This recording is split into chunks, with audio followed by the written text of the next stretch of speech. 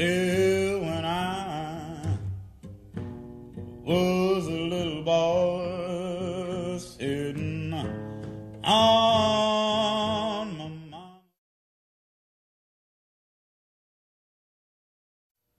Hello, welcome back to part 2 of my interview with Al Miller. My name is Marcy Sklove, and this is Going Deeper. Al and I have been talking, setting the stage of his early life to now put him in this place of the war in Vietnam. It's the summer of 1968. Summer of 69. 69. And Woodstock is happening. Woodstock is happening. So, yeah, what would you like to tell us about that? Yeah, well, don't ever do that. Yeah.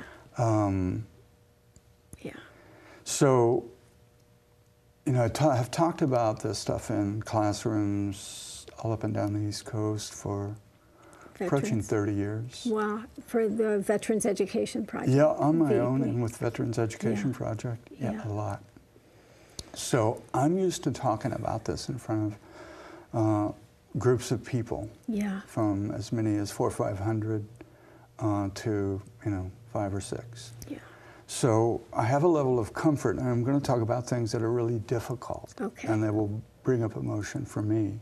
Yeah. But I've been doing this for a long time. Yeah. And just to warn viewers, listeners, that it is the most, I think, difficult, one of the most difficult parts of you being a human being. Yeah. And that for me would be taking another human being's life in proximity of where you and I are in relationship at this close proximity. Wow. So that their eyes and their expression, their voice and everything is immediate. Yeah. Okay?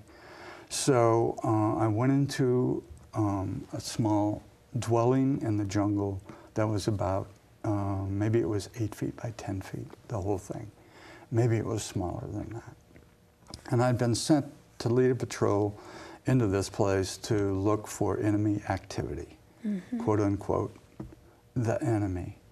And I stepped through the opening looking for booby traps, tripwires, as I went through, trying to discern with some light coming through if there was anything being illuminated. And then I'm checking the interior, and there's a young man in the uniform of a North Vietnamese Army regular, silver buckle with a silver star on it, indicating he's a lieutenant, asleep in a hammock. And I'm so terrified, I've been in training for a year for this moment, really, to confront the enemy. And the startling part of that moment was he is a boy. Yeah. And he looks like a human being, this idea of the swarthy, dark Asian soldier, is like, oh, this guy's just a kid like me. Yeah. Of course, I don't have time to do that kind of reflection in the moment, and I'm trying to assess where his weapons are. And I can't see them, and I assume they're in a hammock with him. And the reason I make those assumptions is that we're trained. I mean, you're severely abused if you ever go anywhere without your weapon. Okay. So that you're ready at all times. So I assume that that's true for him. And so then I wake him up, and the only Vietnamese, slang Vietnamese French that I know is "La de Papa San," and I'm told that means "come here." And this is an insult to wave to somebody in Southeast Asia, and this is the appropriate way to beckon someone. Yeah. Palm down. So I'm doing that, and he comes awake, and I'm at this distance with my M16. I've gone to full automatic, and that's what he comes awake from a dream world of 2. Right? Yeah. I mean, you know how easily we dream, so I'm assuming he was in that state. Yeah. And I know I can talk about it like this way, but I have grieved this for 40 years plus, 47 years, and I still grieve it. Of course. I still have to attend it. Now this is called moral injury, and the people who, talk about the designation, say that this never goes away, the grief with moral injury. And it is an appropriate reaction, a normal reaction to an abnormal situation. Yeah. Okay? So he tries to set up, he's wobbly in the hammock, and I'm afraid that he's got at least a handgun in the hammock with him, and I'm measuring how long it would take for him to grab the handle and turn it and squeeze around into my chest. Yeah. And there's a young man comes in behind me and he says, "Al, do him, do him." An American soldier, and I'm not at that point, but I'm scared, and my knees are shaking, and I'm not trying to excuse myself, but I'm just trying to say this is the intensity of what it's like. And he makes a move over to reach for something, and I think that's it. He's going for it, and then he's starting to turn his hand and bring it back up, and I go off. I pull the trigger. And the rifle bucks against me 2 or 3 times. It's on full automatic. I stop. He's fallen out of the hammock, and he's continuing to talk to me ever since he woke up in Vietnamese, and I can understand none of it. Right. So I've hit him now 3 times in the chest, and he's still talking to me. Oh my God. And I'm trying to I'm going, so the first round goes bam, and I'm thinking, oh my God, this is the worst thing I could have ever done. And by that time, 2, 3, 4 more rounds have gone off. And I take my finger off of it, and you know, he's dying. Yeah. And he continues to talk to me. And I'm just trying to create justifications. I'm calling him Gook, Slant Eye Slope in my head. And they're all just kind of fracturing, falling apart. I understand why. Because they're meant to dehumanize, and then that's it.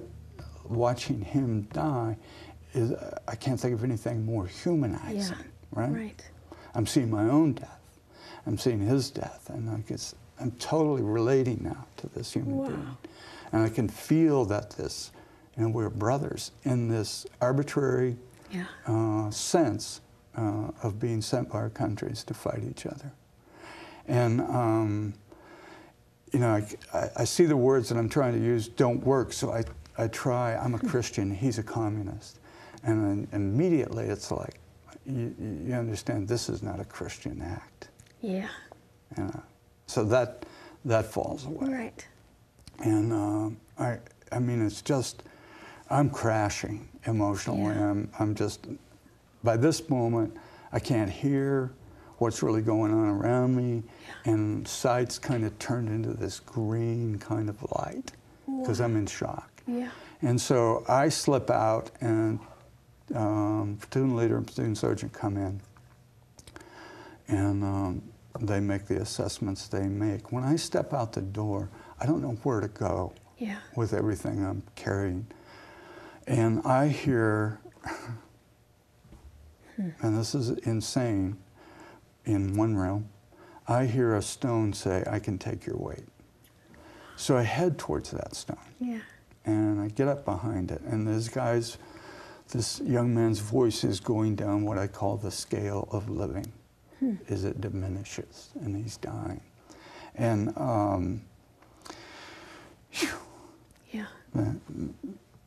it always will affect me, of course, you know, and it should. And wanting to have an open heart, it means that you experience what the heart experiences, right? So I sense my grandmother so much. Her picture's here, that I turned to look for her, and she's been dead for 2 years. Yeah. And I say, "Why are you here? Why are you here now?" Not expecting an answer. Yeah. And then, you know, I kind of shut down some more, and in a few minutes they bring me these pictures from his breast pocket that I described to you, but we weren't on.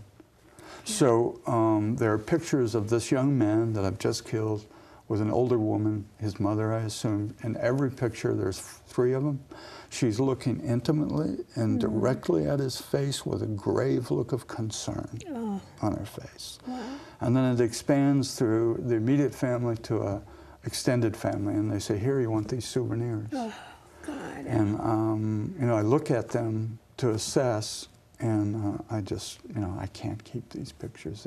They'll kill me if I keep them. And so, but I have their images just burned into my mind. Yeah. And I'm looking at the mother's image, and I see her fear and realize I am the projection of her fear.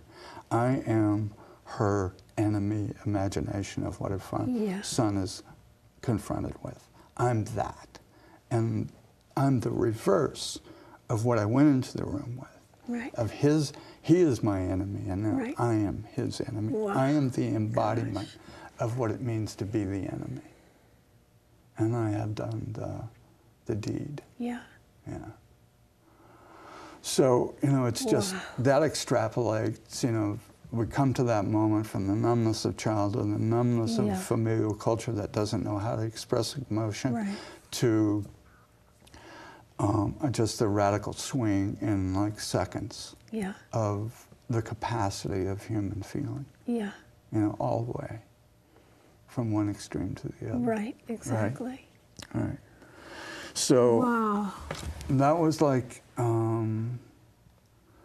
maybe my third week in Vietnam. Gosh.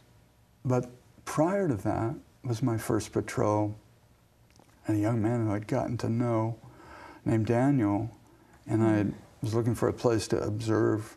I'm trying to move this kind of quickly and not give much time for emotional reflection, but so we were looking for a place to observe a valley, and I found an impact zone of mortars that had cleared enough of the ridge for us to set up as a group and observe the valley below us. And as I was going up, there was a hole in the side of the trail, and it was muddy, it rained, and there was this hole that's probably like this. And the hole in the ground says, "Stay away from me." Wow. And I'm like, okay. So I make, you know, like an 8-foot, 10-foot pass around it. And my mother said, you know, don't ever tell anybody what you've just told me. Right. So I have this tension. Yeah. This, whatever's there, made an impression on me. Yeah. And I avoid it. So the rule of the jungle is, if the man in front of you walks a certain path and nothing happens to him, you put your feet in the same place. Sure. Right? So you're not going to hit any buried ordnance or anything like that. Landmines. Or Yeah, and he's cleared it for tripwires by going through ahead of you. So I go up, I make that swing around it, I pick up the patrol behind me and say, all right, let's go up, I found a place, and I make that 8-10-foot sweep around the hole. Yeah. So 3 or 4 days before that, on stand down, we'd given a boy named Daniel a machine gun for his birthday, which is a 25-pound gun. And he's carrying maybe 300 pounds of ammo, which is another 10 or 15 pounds. So he's carrying 40 pounds extra over what everybody else is carrying. And then we're on an off-camber slope, and he's trying to negotiate that, and he's sliding down towards the hole in. So I stop, catch his eye, and say, are you okay? You know, just, are you okay? Yeah. And he nods, I'm good.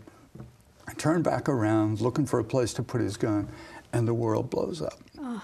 Just, so dirt's flying, shrapnel's flying. So immediately you check yourself out. Yeah. So I'm okay, I'm not hit. And then the guy behind Daniel sets up, he's got a sucking chest wound where he got hit. And he's ready to cry and screaming for a medic, and I'm the only one who's moving, because everyone else is afraid that there's more booby traps. Yeah. That's what we've hit, but I don't think it was. So I go over to him, put plastic over the hole in his chest, tie him off, and there's a radio operator on the other side of where Daniel was. And he's got a little hole underneath where his radio stopped, and turns out that he has a collapsed lung, but it looks like a pinhole.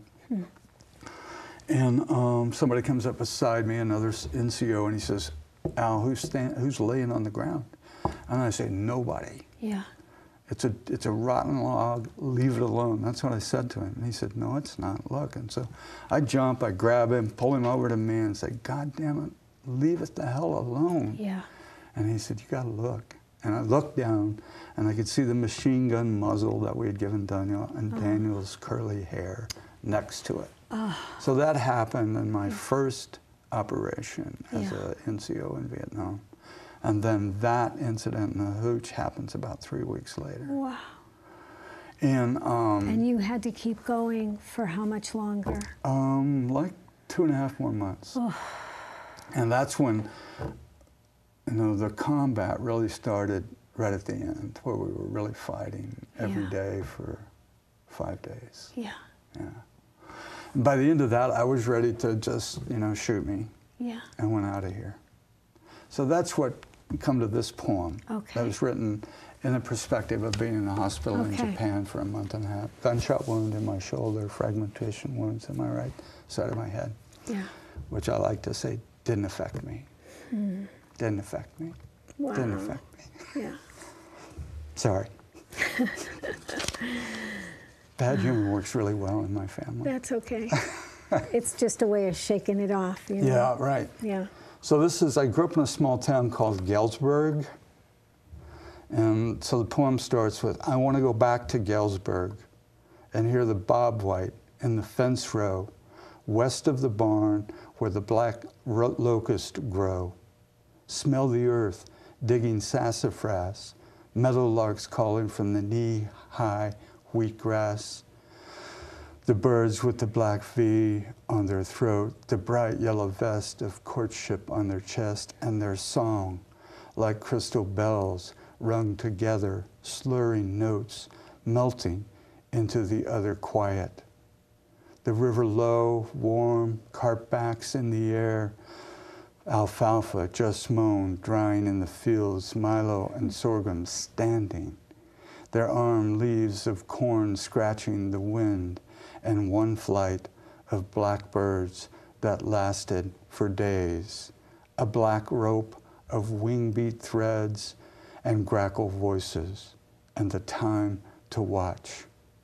The perfected slowness of a porch swing and the old, tired, familiar voices.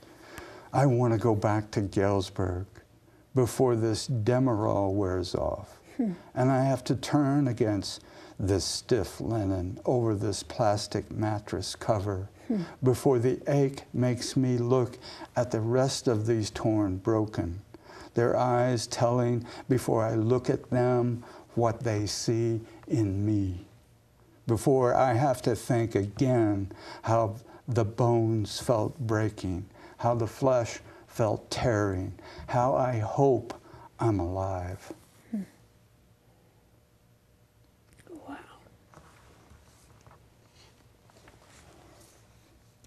Casual poem. How did you, well, I think it's just such a long process is the answer. Go, how did it start to unravel in kind of a healthy way, Well, it didn't for a long time. Yeah. I came back to a marriage and just couldn't function. And just said, I really, since the day I left the Army, I want to take off. I don't know where I want to go, but I just want to go. And so I did that and ended up in Lake Tahoe. Worked there and spent a lot of time, with drugs and alcohol. Yeah. Self-medicating. Self-medicating, yeah. And that Christmas of that year, met two of my brothers who are therapists in San Francisco. We were sitting in Golden Gate Park in the swings, swinging and talking, and I just started sobbing. Yeah. I had no idea why. Wow. And they had no idea, what to do with it. So I continued kind of that way for a long time, and I got remarried like in '75 to the mother of my children, Maggie and Ben, and in later years I went back to her and said, what was it like, because I was having a lot of flashbacks and nightmares. Yeah. And I'd wake up from those just terrified. I'd be back in the war. I'd be back fighting the moments where I, all of it. Right. And she said, well, it was bad for about the first year, and then when our daughter Maggie was born, it got better. Oh, that's so sweet. Yeah. Yeah, so, a lot of things. I can remember talking to this same person about the stories of Vietnam, like I just shared with you, and she would just, I don't want to hear it. Right. I don't have any way of associating to what you're saying, Yeah. so I would appreciate it if you didn't tell me. So, you don't. And I can remember a good friend who was a psychologist at Utah State University for a long time, lighting a pack of firecrackers and throwing them in his garage, and I was sitting with my back to the garage. Oh. And when they started, I took off, jumped the fence before I even, began to assess what was really going on. Yeah. It was just a reflex. Sure. And my brother saw that I was so convinced that we should get out of there. He went too. Wow. Wow. And I think about that. I think about that a lot. As I said earlier, this is the day after Orlando. right. And I think about people who've been through war like you have. And then you wake up and you hear a story that last night there was this shooting in a movie theater, in a club, Club. and what must come up, the PTSD that must come up for so many people in our country, who've had trauma like that. So it's just intense. Yeah. Boy, it's just a big knot, and how to tease it all apart. Yeah. So, how to tease it apart, and also how to reflect and somehow all that you've been able to offer others about the reflections, the learnings, the teachings that you've, experienced, what you've learned from it. And we don't really have time to talk about this play that you all did. the objectification of the other is what comes to mind. Yeah. And how dangerous that is. That's right. And that's exactly how we were trained to say Gook, never Vietnamese. Right. Always Gook, slant eye slope. Derogatory dehumanization. Right. And of course, you have to be dehumanized first yourself before you can project dehumanization onto another human being. Oh, interesting. And it is part of the military training, and you can read it in David Grossman's book on killing. Yeah. And he's an Army colonel, Army psychologist, Army historian, and he writes about it. And on page 323, first paragraph, he talks about the intentions of training and how successful it is in dehumanizing and creating someone who's prepared to shoot. Wow. Yeah. So,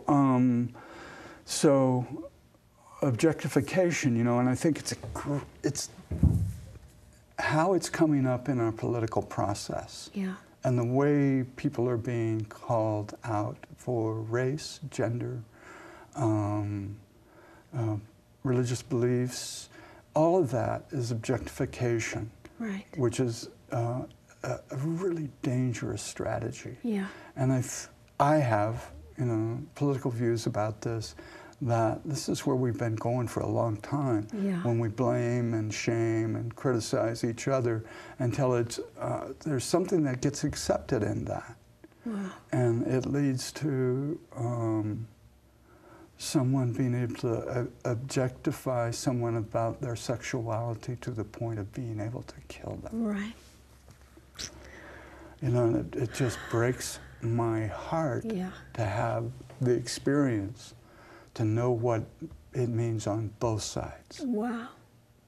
To know what it feels like to be shot, to feel the life force in your body draining out of you, and there's nothing you can do to stop it. And what it feels like to be on the other end when the realizations of your actions, and you feel that what you've done to others when you're shot. Yeah. And there's a moment in there before death occurs when I think the possibility of reflection exists. Yeah. And the redemption possibility exists. Wow. That, you know, I was knocked unconscious, and yet the voice in my head continued. Yeah. A conversation about it that I heard, isn't it interesting how you've chosen to live your life? So my suggestion is that death may not be the end point of the conversations we're involved in. Interesting. But they change a lot Yeah. when you leave the body and the body's sensations. The conversation changes a lot, is what you're saying. Yeah, the fear goes away. Yeah. And the ideas of projections, and you're just going to see in your life review how those fail. You know, the word that came into my mind when you were describing killing that man was a sort of sacredness. And in my own experience of being with people when they die, you're in an environment that is quite sacred. It's palpable. Absolutely. And then adding all these things into it at the same time, I just can't even imagine the Right. There's a lot intensity. Yeah. Yeah, so that waking up to that yesterday morning was just, you know, created a lot of emotion. Yeah. Crying, sobbing, reflection. Yeah. Al, I almost feel like I'd like to invite you to come back again. There's so many things we didn't get to. I wanted to talk about your beautiful furniture that you make and more about your writing. So, to be continued, possibly. Well, Marcy, it's delightful to be with you. Thank you so much for the opportunity. Sure, Yeah. sure. I'm sorry, the draft of the poem I read was 20 years old. Oh, no. And it's redrafted. It's different. Wow. Well, it was pretty powerful. Well, thank you. Very, very beautiful. So thank you all for joining us. I do want to make a little pitch for Amherst Media. I was very happy to have the opportunity recently to train on how to run the cameras and do the filming for some of the shows and the meetings and everything that Amherst Media takes care of for our town. And it was actually a lot of fun. I really recommend anyone who's viewing to please think about coming in and having a training and then being part of the volunteer team. And with that, I'll close. Thank you for joining us and going deeper.